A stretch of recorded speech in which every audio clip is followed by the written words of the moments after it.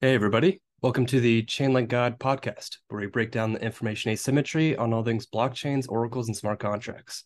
So, a few weeks ago, Chainlink hosted its first in person conference in New York City, bringing together some of the key thought leaders and industry experts across both the Web 2 and the Web 3 space. And at this conference, there were a lot of announcements, there were a lot of talks, a lot of discussion, including Swift partnering with Chainlink on cross chain interoperability.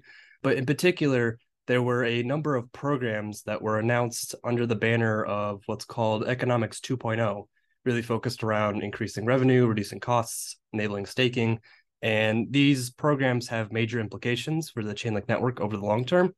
And we thought it would be useful to kind of break these down and provide our insight and input on what these programs are and generally how they piece together and what it means for Chainlink. So, to help me discuss Economics 2.0, I have with me the Crypto Oracle.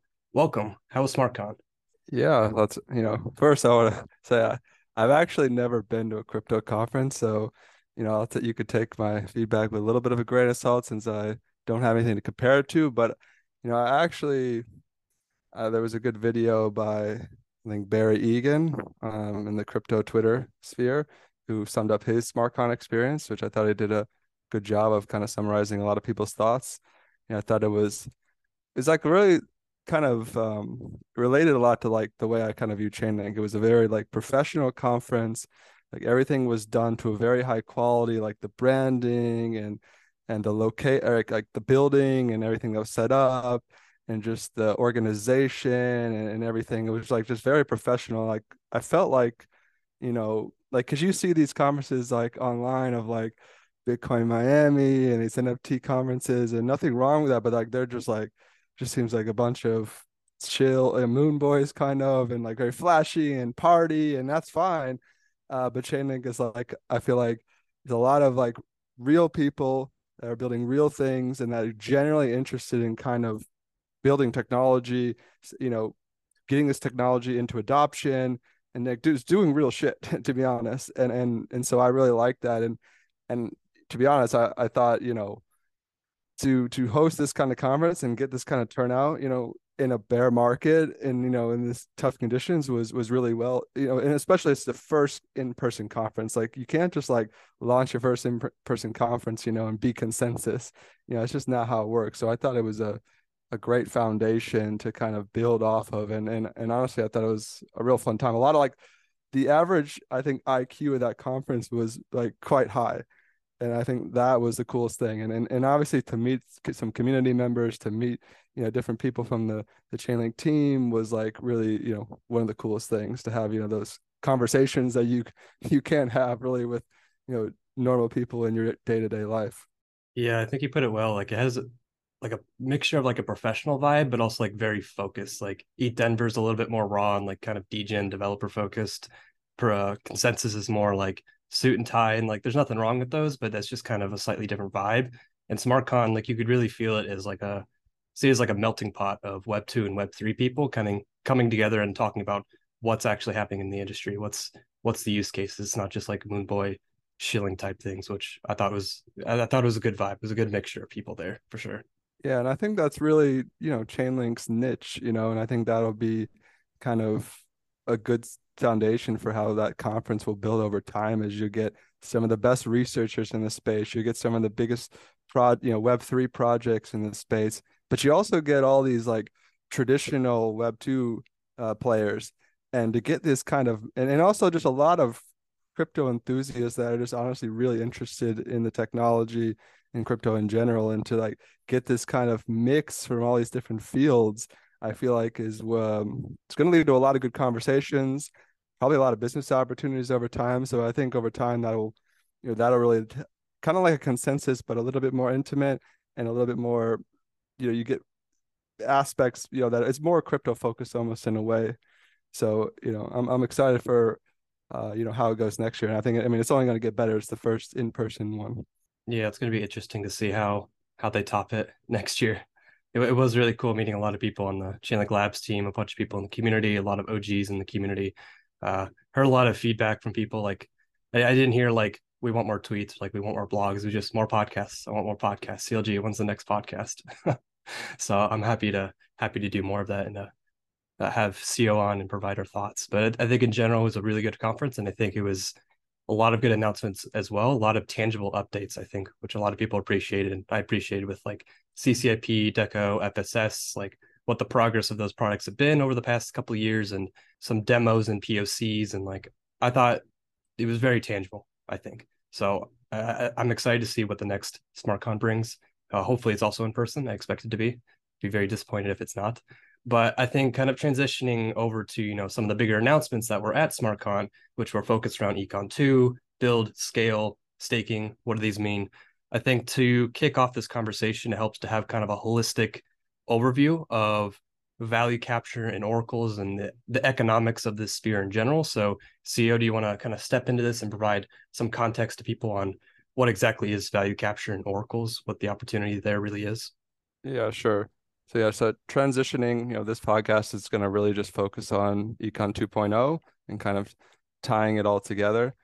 I think to understand, the different programs that were announced at SmartCon and how those tie together, you kind of have to first understand, what Chainlink is trying to achieve, and like what is the market that the potential market that they can capture.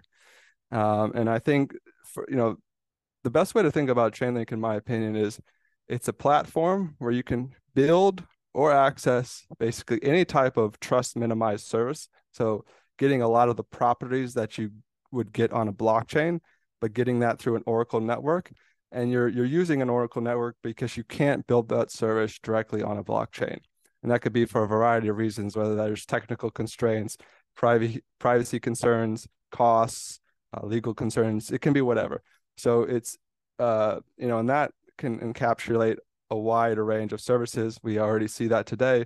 Data feeds. How can I create a data feed that is transparent, that is not controlled by a single source, and then use that to trigger an application? See that with VRF. How can I create a transparent, open source, verifiable source of randomness that I can use to trigger my gaming application?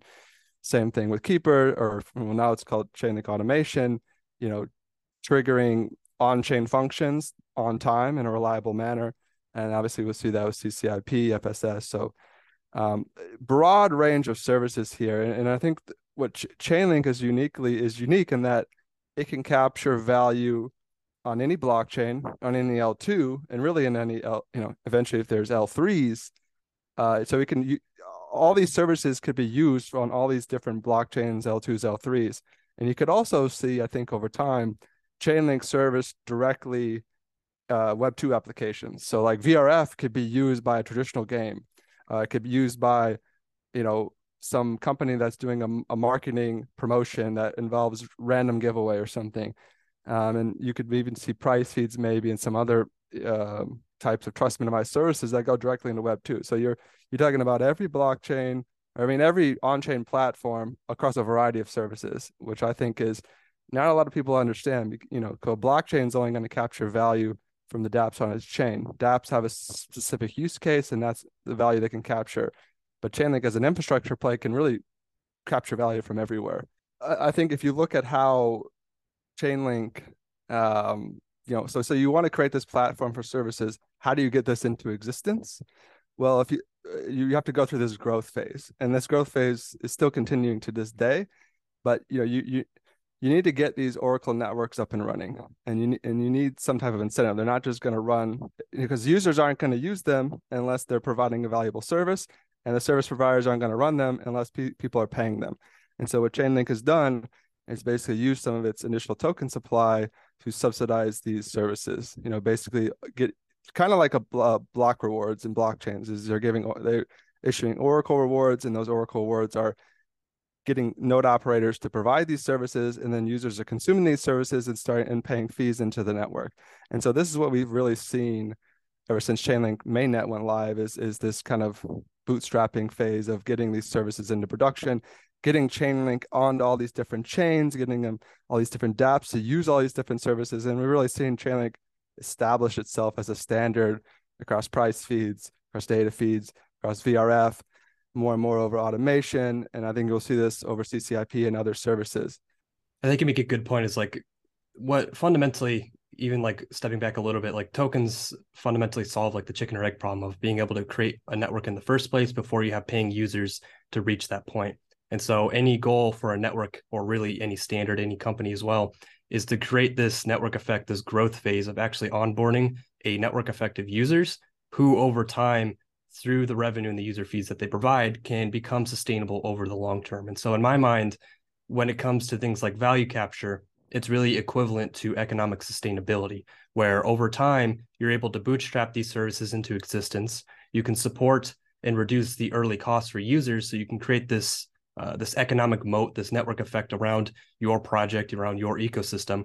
Then over time, as you've established market dominance, then you can have the value capture economic system in place in order to support the long-term sustainability and the economic growth of those services. As these services cannot be subsidized forever, and service providers are not going to continue to provide services if there isn't a profit margin for them to do so. So over time, the value capture is not just extracting value like a centralized corporation, but in the context of these decentralized protocols, it's actually all about economic sustainability to support the network over the long term without a high rate of emissions or inflation, and providing that margin where you want to incentivize not only new service providers to join the ecosystem, but for there to be kind of a competitive dynamic between service providers within the ecosystem. And you can see this, in the Chainlink ecosystem, where there are independent node operators who generate revenue from the data and the services they provide.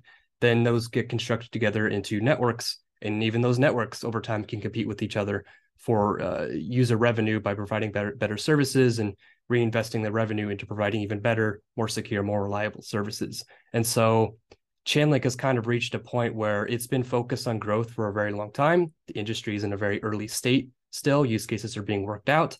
And it's kind of reaching a point, like CEO mentioned, where things like data feeds have, they're reaching market saturation in the sense that the market that exists today in the ecosystem, Chainlink data feeds are the standard. Like you use Chainlink, or your protocol is going to get exploited, because we've seen that time and time again when projects try to roll their own oracles. And so now the network is kind of shifting towards not just growth, hyper growth, but sustainable long-term growth plus value capture that can feed back into that sustainable growth loop. And so it's kind of a bit of a mind shift where there's still growth, because the industry, DeFi is only like 50 billion, and there are trillions and quadrillions of dollars that flow through the traditional financial system.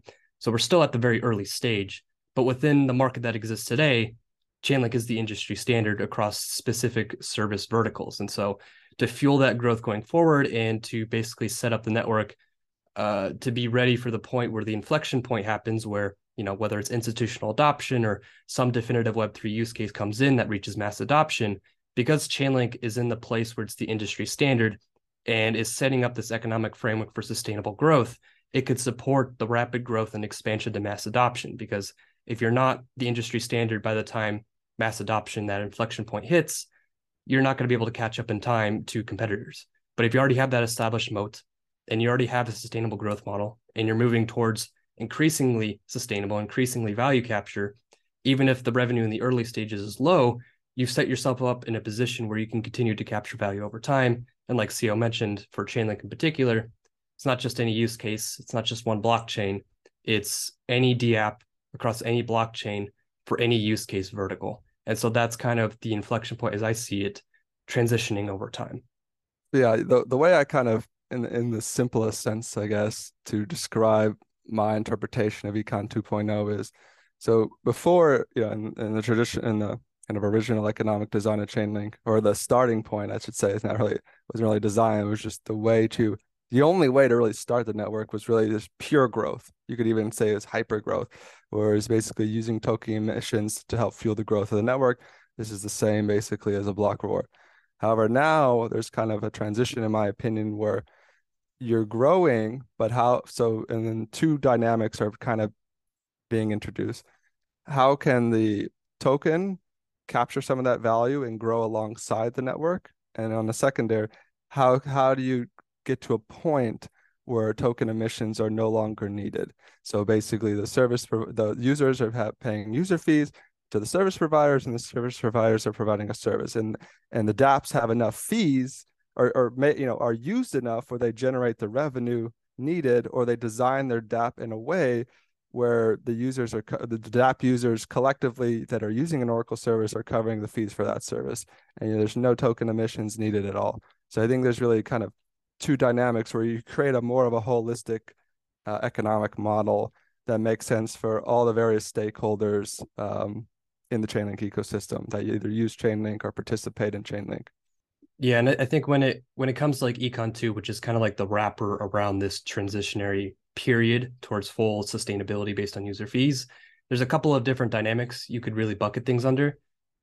Increasing revenue, reducing operating costs, and then staking, which is a way to bring in new ecosystem participants and security. And so starting with like the first one, when you're introducing a value capture system, that's going to be derived from revenue.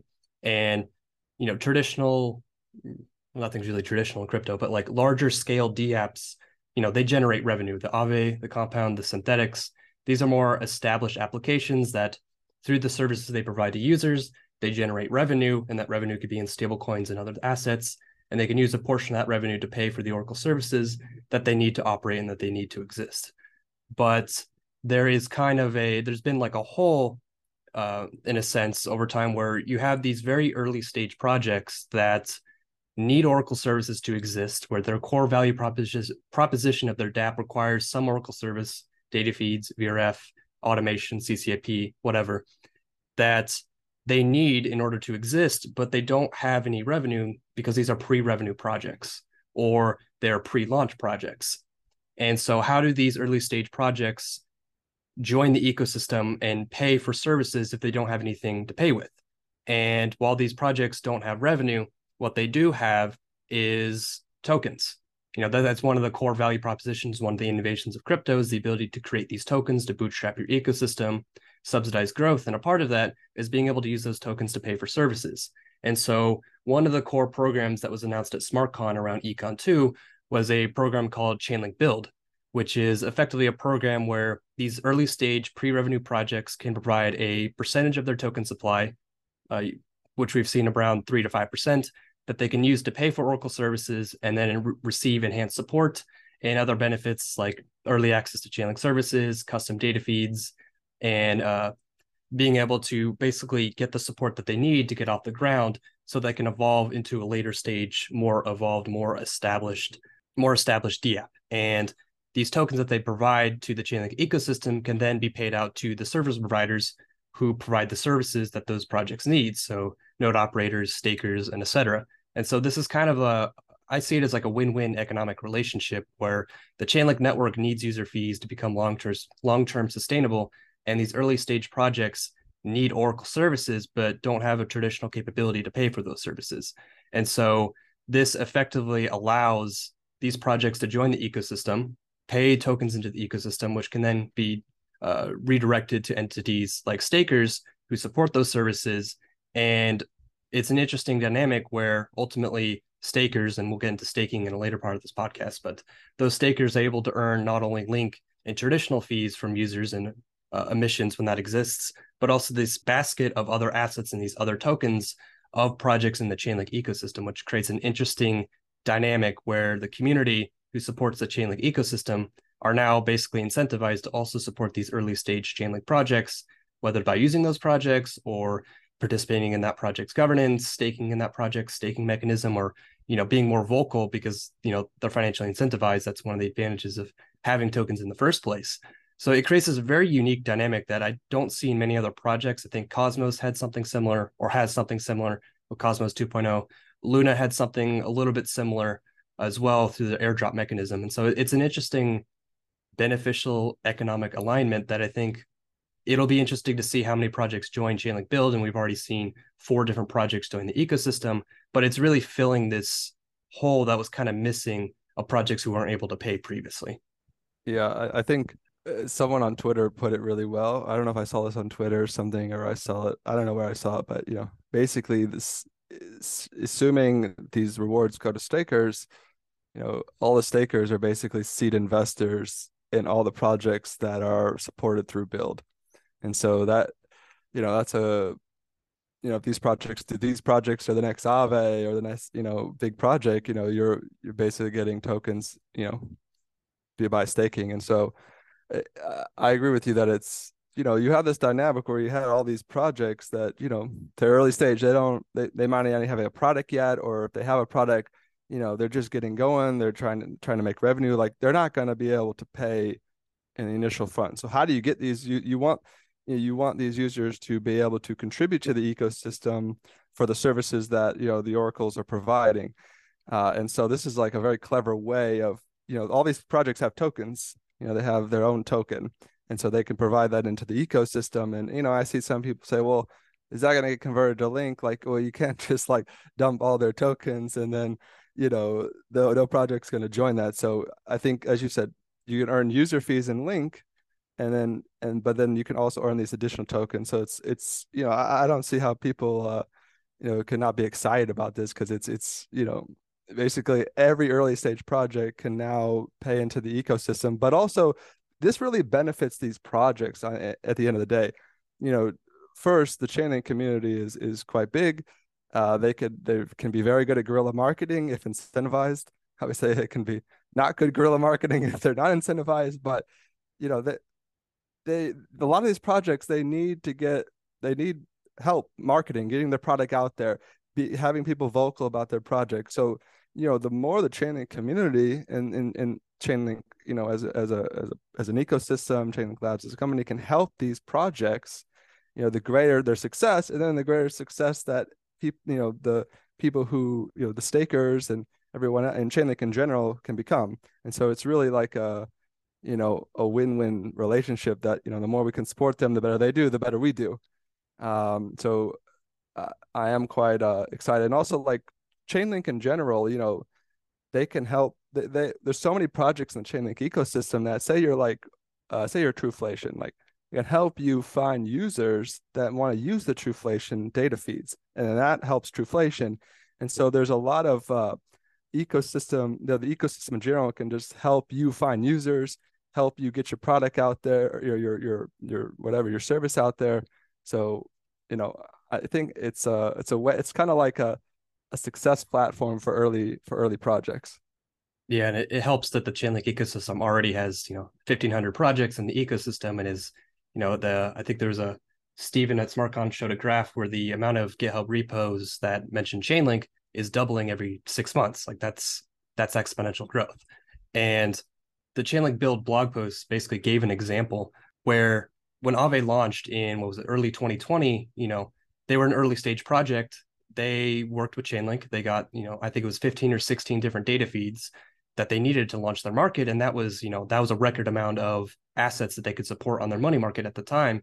And so they got direct support. They integrated Chainlink. The Chainlink community was very vocal and active users of Aave and Web3 in general, promoting their usage. And so like this is already kind of a proven methodology of helping grow these projects. And so Chainlink Build kind of adds a more explicit monetization of incentivization model to that structure, where the community can directly participate and earn rewards for helping secure the Oracle services that these projects use. And one thing I was going to add too is, Chainlink has a lot of other, Chainlink hosts a lot of hackathons. They have the SmartCon event. I think the Chainlink Labs team is quite big and can help in other areas. So like there's a lot of auxiliary benefits as well that, projects can get just by being in the Chainlink ecosystem, not to mention the community. If they get behind a project, that can really help propel it into the wider crypto sphere, because especially given the amount of competitive, how competitive it is for the mind share of people in Web3, that can be a real differentiator.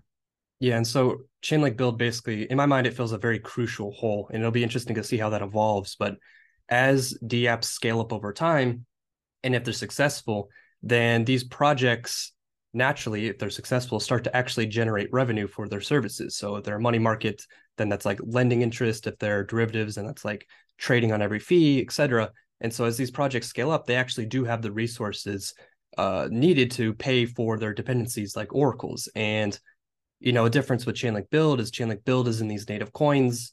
These are very early stage projects. They don't have a lot of liquidity. They're sensitive around that. But once you start generating revenue is often in like stable coins and these other assets that could be easily converted to Link and then paid to Chainlink service providers on whatever schedule works for that service, since each Chainlink service has a slightly different payment setup. And so effectively, this creates, you can think of it as like a payment curve where at the beginning, you're an early stage pre-revenue project. You can join Chainlink Build. You could pay in a portion of your token supply. Then as you scale up over the years and you start to generate meaningful amounts of revenue, you could provide a portion of that revenue, and that creates a long-term sustainable economic model for every participant involved, where projects, if they're realistically sustainable, they can continue to pay through their adoption. Chainlink services receive the revenue and the payment they need to continue to exist, and then the users can pay for the blockchain gas costs for creating transactions to interact with that DApp. And so over the long term, this is a sustainable model where there doesn't need to be token emissions, and this could be purely based on whatever the utility of that application is.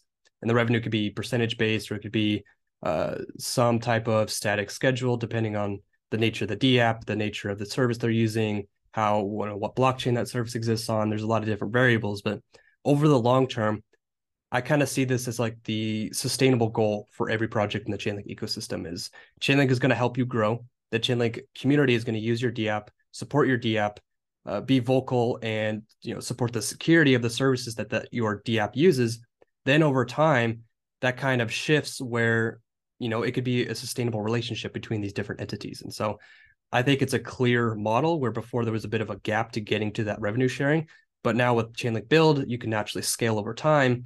And if Web3 actually takes off like we think it will, then that is a revenue sharing opportunity with what we mentioned before, any DApp on any blockchain across any use case, providing their fees into the Chainlink network, which is why in my mind, Chainlink is one of the widest value capture opportunities in the ecosystem, just because there is such a broad scope of data, computation, interoperability, these like universal needs that can scale with the ecosystem, not only scale with the ecosystem, but actually scale the ecosystem itself, along with this monetization layer that is required, because that's the same thing as economic sustainability.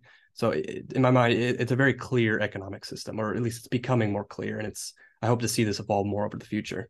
I think every DApp is going to have to get to this point where I could see it happening two ways, although each one has its own challenges. But either the DApp revenue is going to be shared, like it's going to be collected on a DApp level, and then a portion of that is going to cover, you have to cover the cost somehow. Even if you were running your oracles internally, that's going to come with a cost. Everything's going to come with a cost.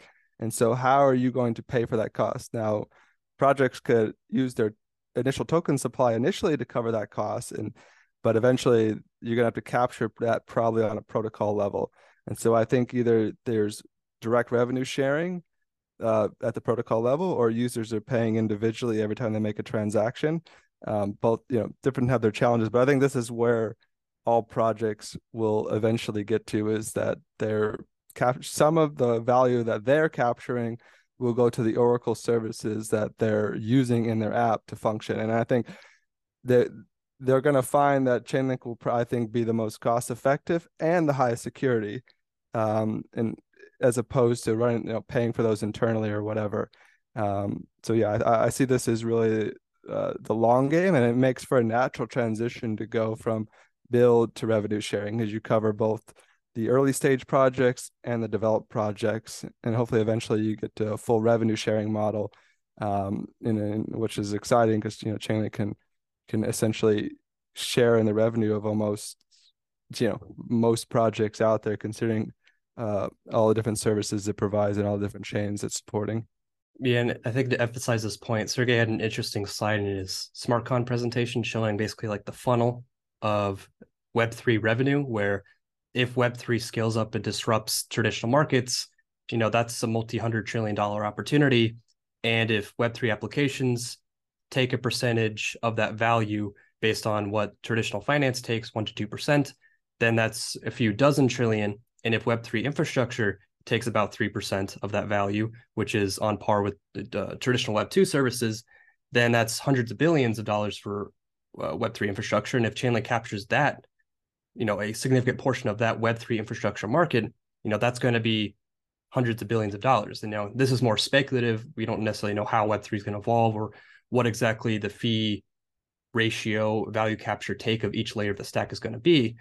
But I think this funnel is fairly clear that if Chainlink's able to expand to all the different chains, all the different services, all the different use cases, then the revenue opportunity is basically significant for supporting the economic sustainability and providing that profit margin that the service providers need. And so I think that's, in terms of like economic sustainability, it's going to come from revenue. It can't really come from any other source, really. And I mean, this is my opinion, but I do think eventually they'll just be trust minimized services that Web 2 applications start to integrate.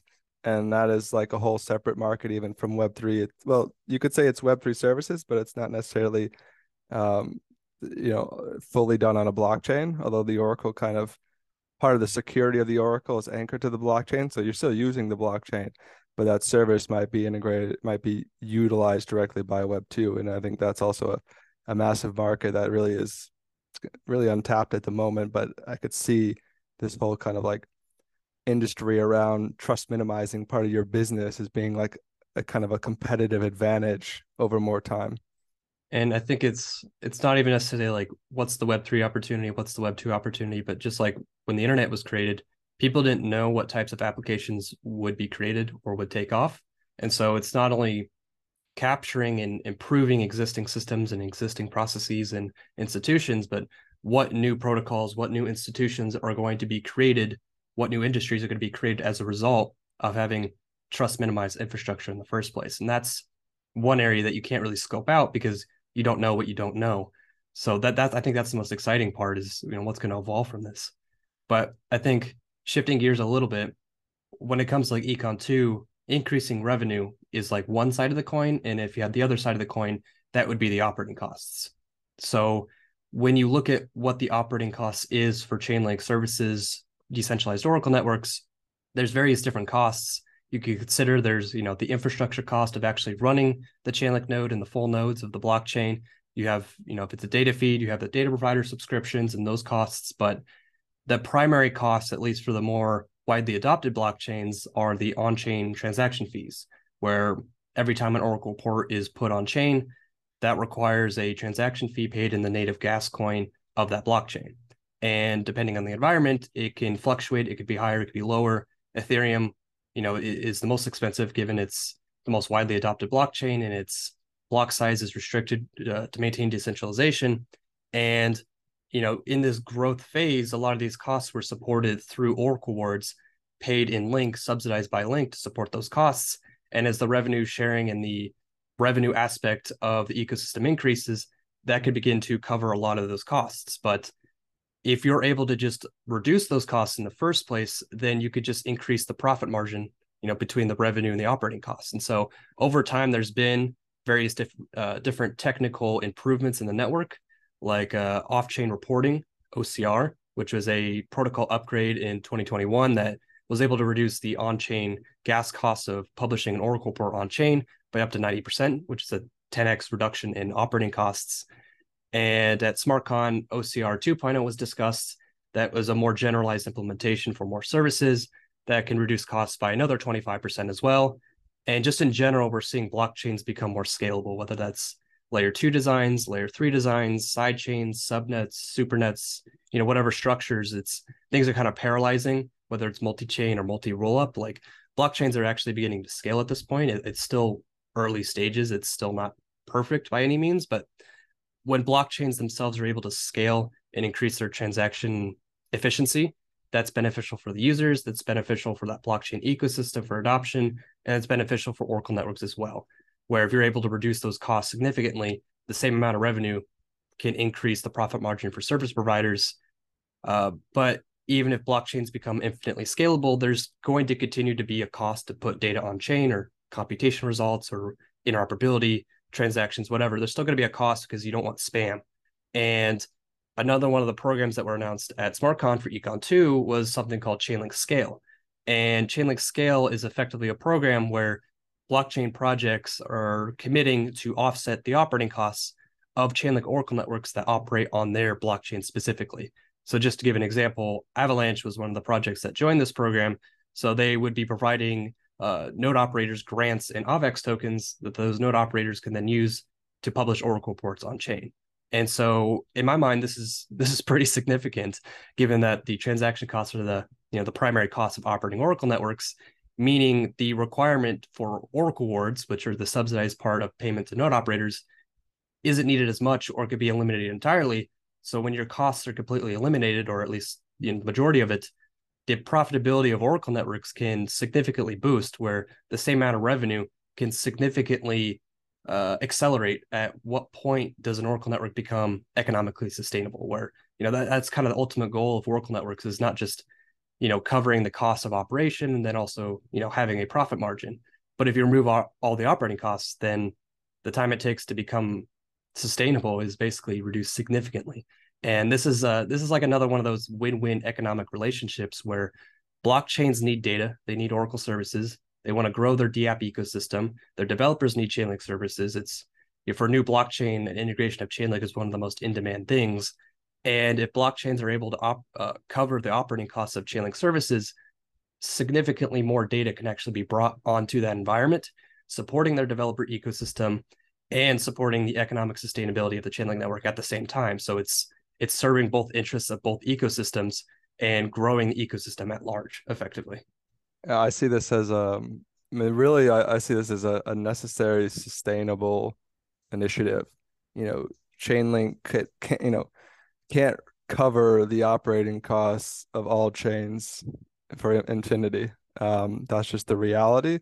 For Chainlink to provide services into the long term for these ecosystems, I think these ecosystems covering some of those costs is going to really help those ecosystems grow their DApp communities at the end of the day.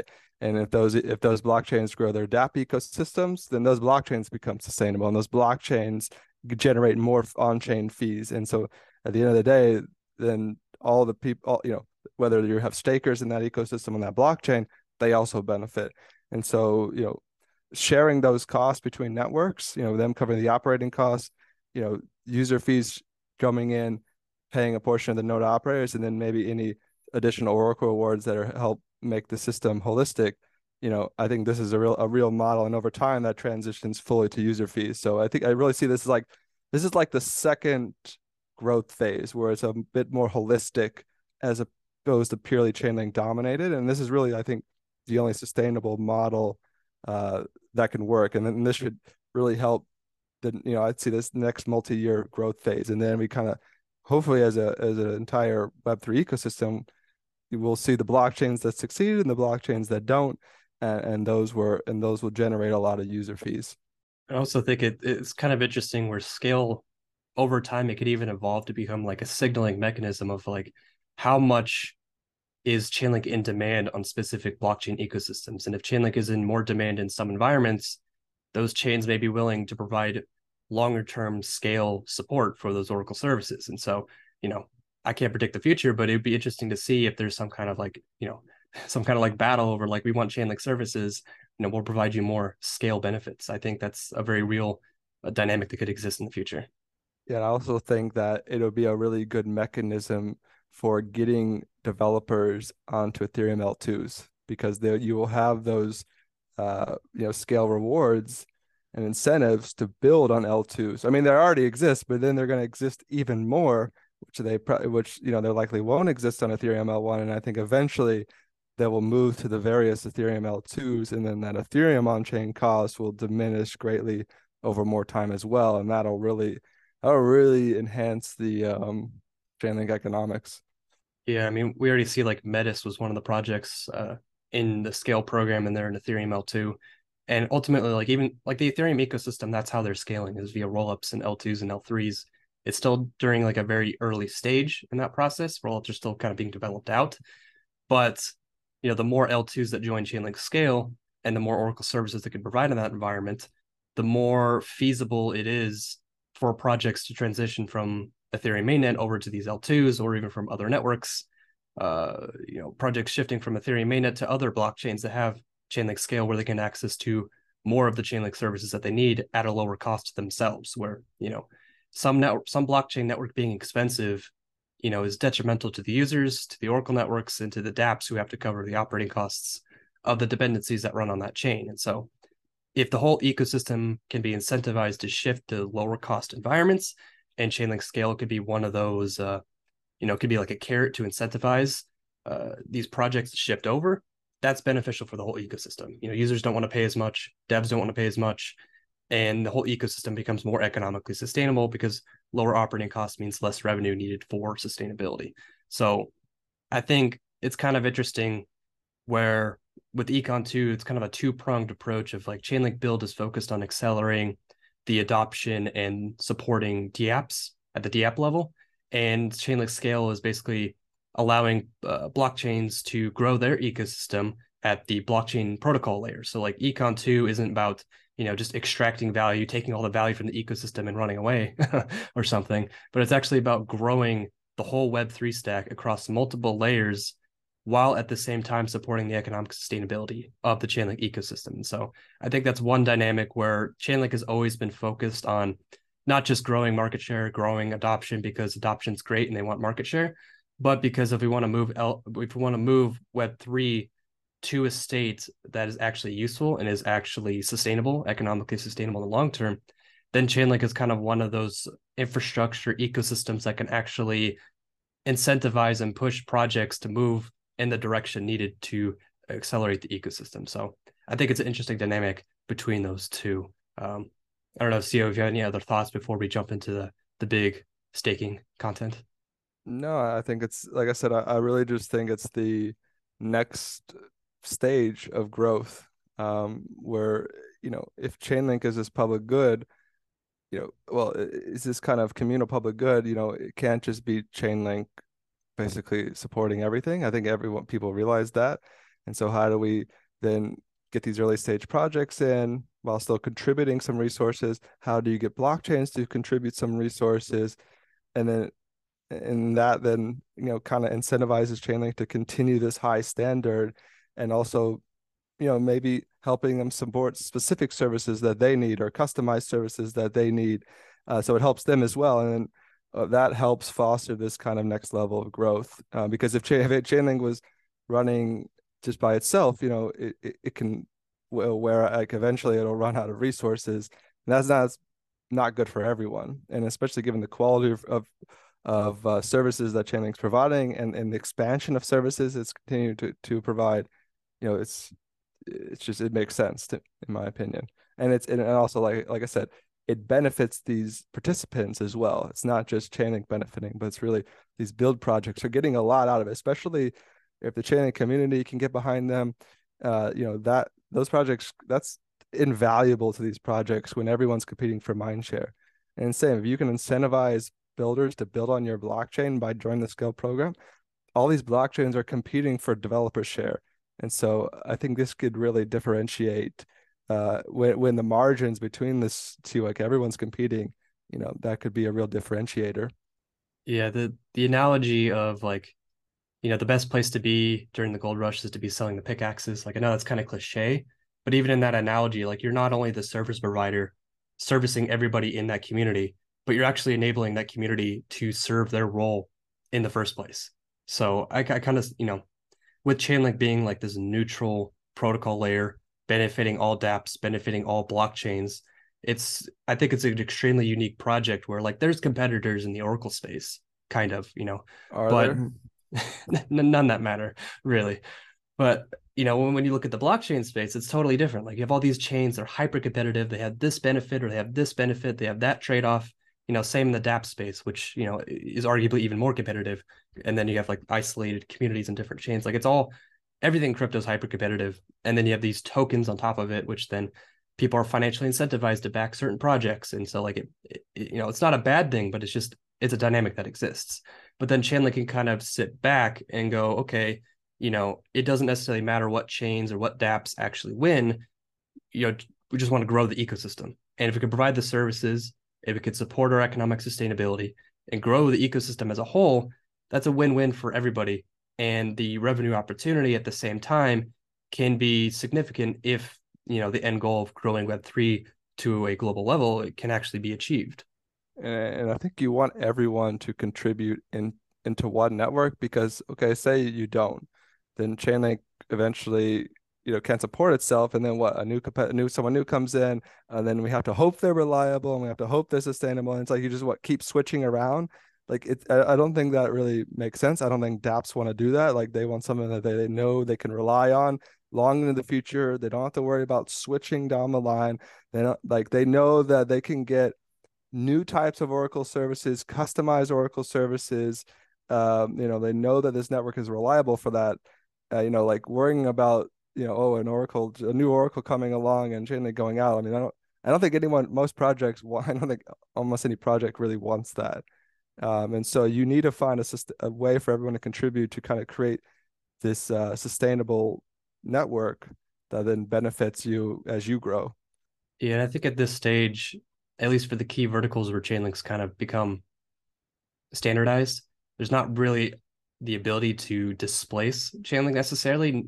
And like you said, nor would projects really want to switch anyways, because then you're just kind of gambling with user funds.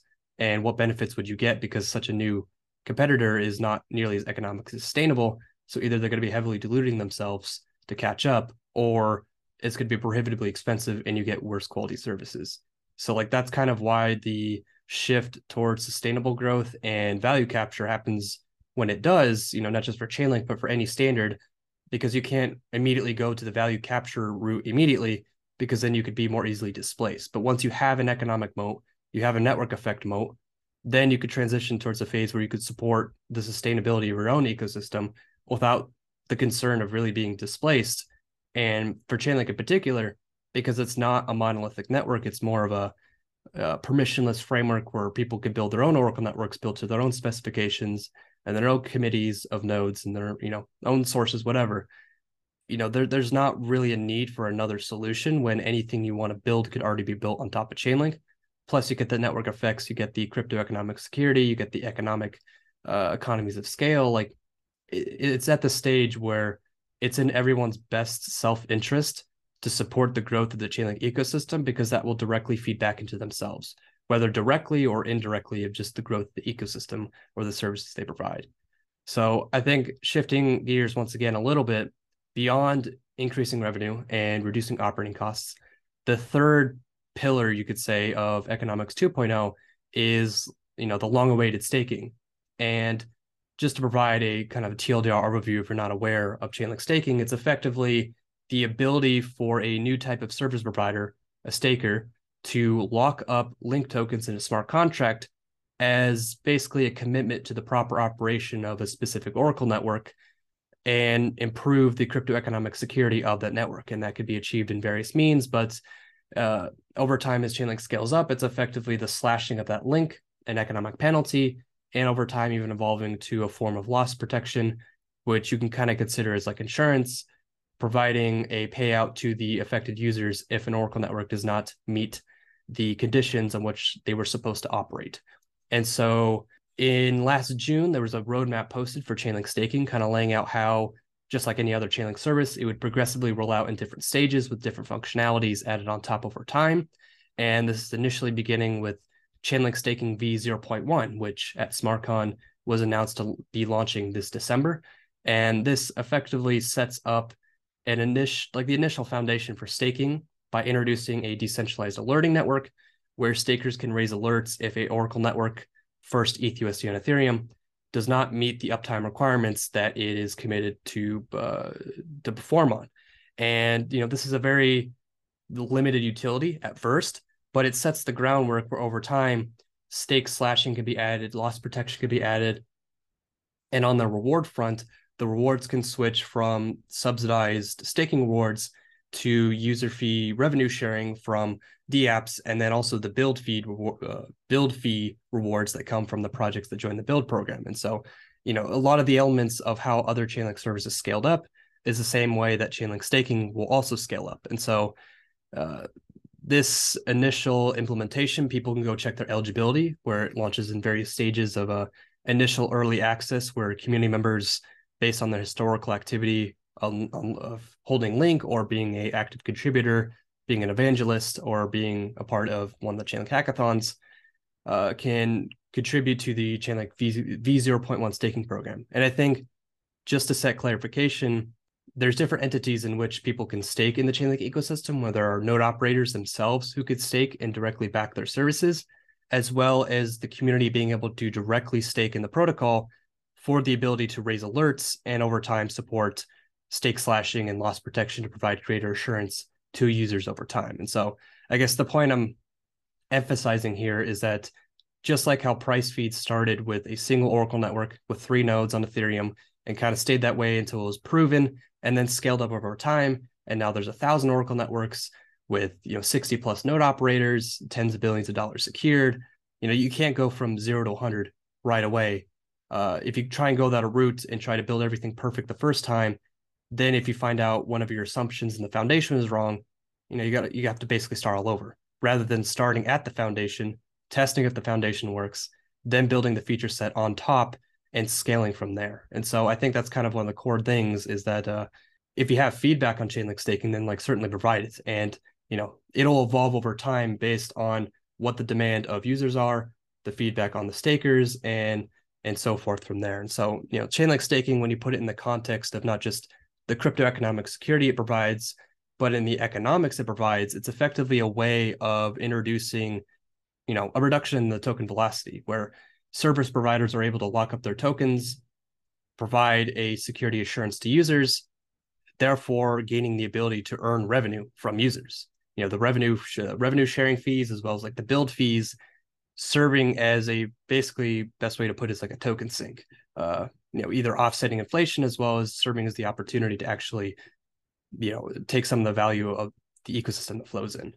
Yeah, I really see kind of since we're focused on economics in this podcast, there's really, in my opinion, 2 economic mechanisms coming into play. So stakers are providing this, crypto economic security for the network, and from that, basically, they're getting a reward. And I find interesting that they can get in the future they can get these user fees. So right now, initially they're getting these Oracle rewards. In the future, that transitions to user fees for securing that network, and then also stakers can receive these build rewards. So I think you're kind of seeing Link as staking Link is providing this crypto economic collateral, which is then rewarded. And I think the other thing that staking does economically, and not necessarily in the initial design, and I think people should really just keep in mind that yes, these parameters are the initial staking design is pretty minimal, and so it's probably I would say it's in the post it even says it's a beta version. I think it's quite experimental. So yeah, I think we're going to see a lot of evolution in the staking design over time. So I wouldn't take this one and be like, oh, this isn't the staking that I saw. I think that it's clearly going to evolve over time. All these crypto ecosystems evolve over time. You have to see what works, what doesn't work.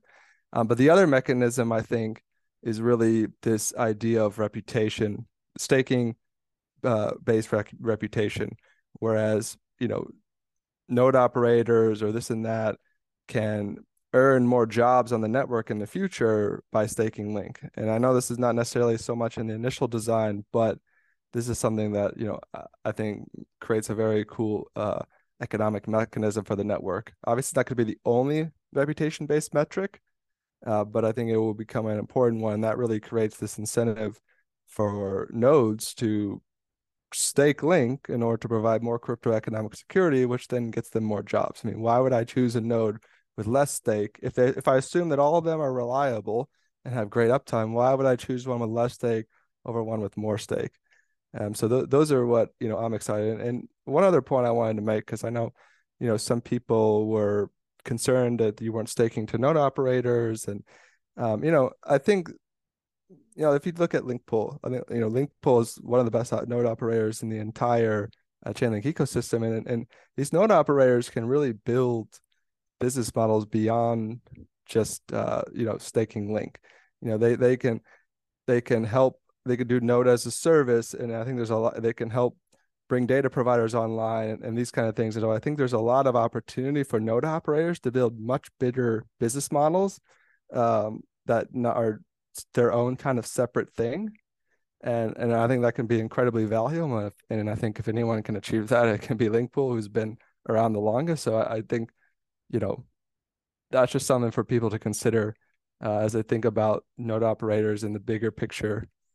Yeah, and I think over time, like as staking evolves, there will be various different types of ways for stakers to join the ecosystem. Like initially, node operators could stake directly, community members can stake directly. And I think over time, with node operators, I'm sure there'll be some type of delegation system in order to stake with those node operators, in addition to the various other staking formats that exist. And the way I kind of think about it, at least like holistically, is that it's basically the shift of Link from a token that is primarily used to pay for Oracle services to, service providers like node operators, to becoming a type of productive asset where you stake and lock up your Link, and then you earn revenue in Link and in other tokens. So it becomes more of a revenue generating asset that is, if you want to be a service provider in the ecosystem, you have to stake Link.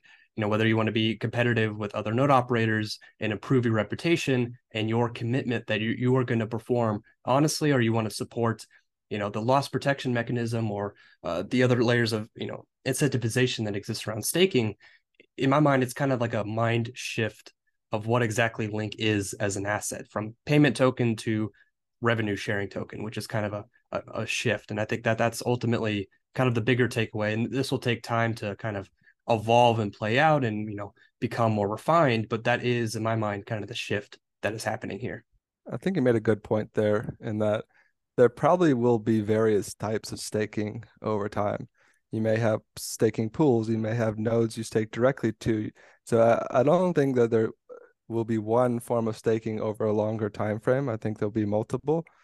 So, like I said, this is just the initial version. So it'll be interesting to see how that play out and what kind of dynamics kind of, you know, alter the direction of how staking eventually matures. Yeah, and I think, I guess, like wrapping it all up together, like, when you consider Econ 2, and I've, kind of said this before, but like it's the three pillars of, increasing revenue, which is not just increasing revenue, but providing ways for early stage projects to actually pay in the first place, because the alternative is not being able to pay.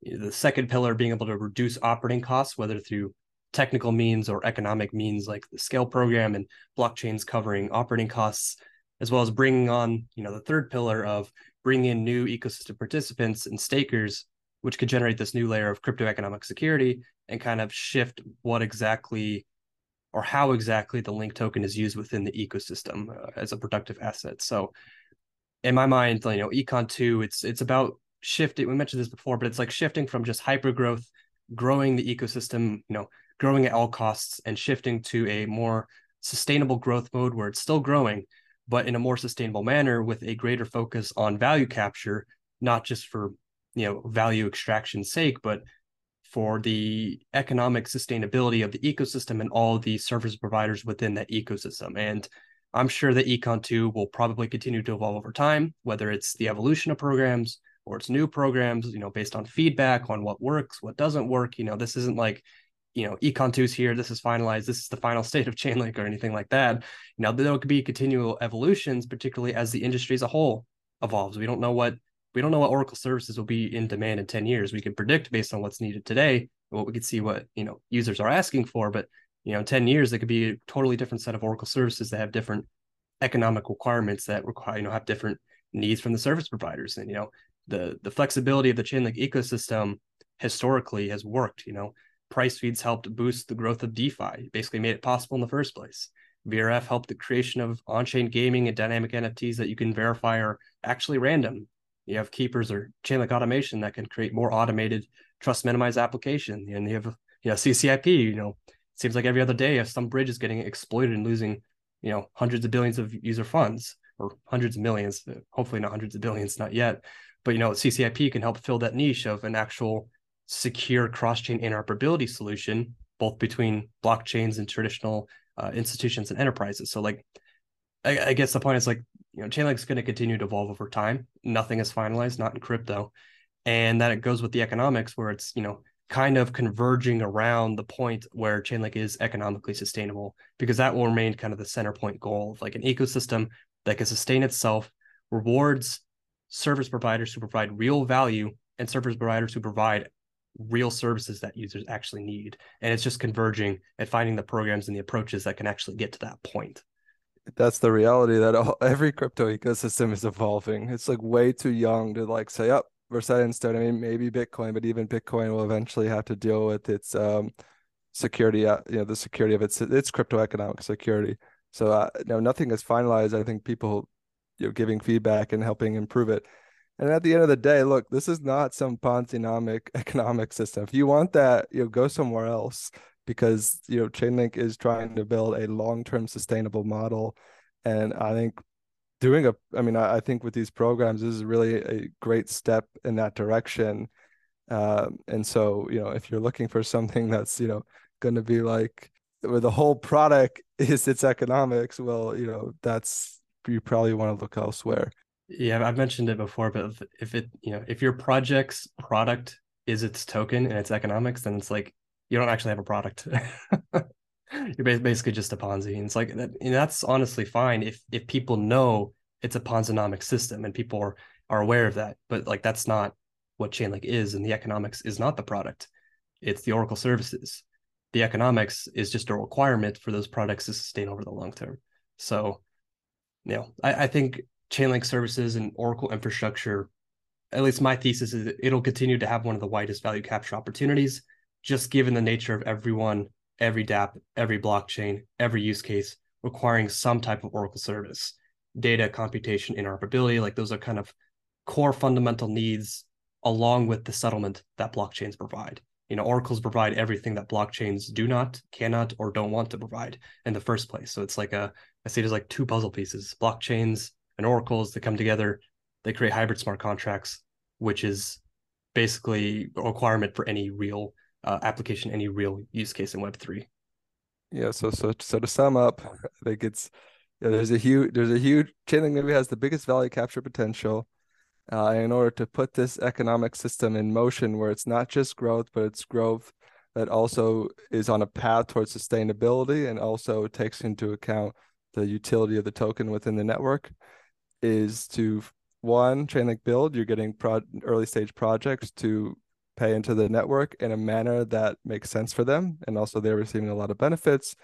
The revenue sharing is a way for projects over time to contribute to the network.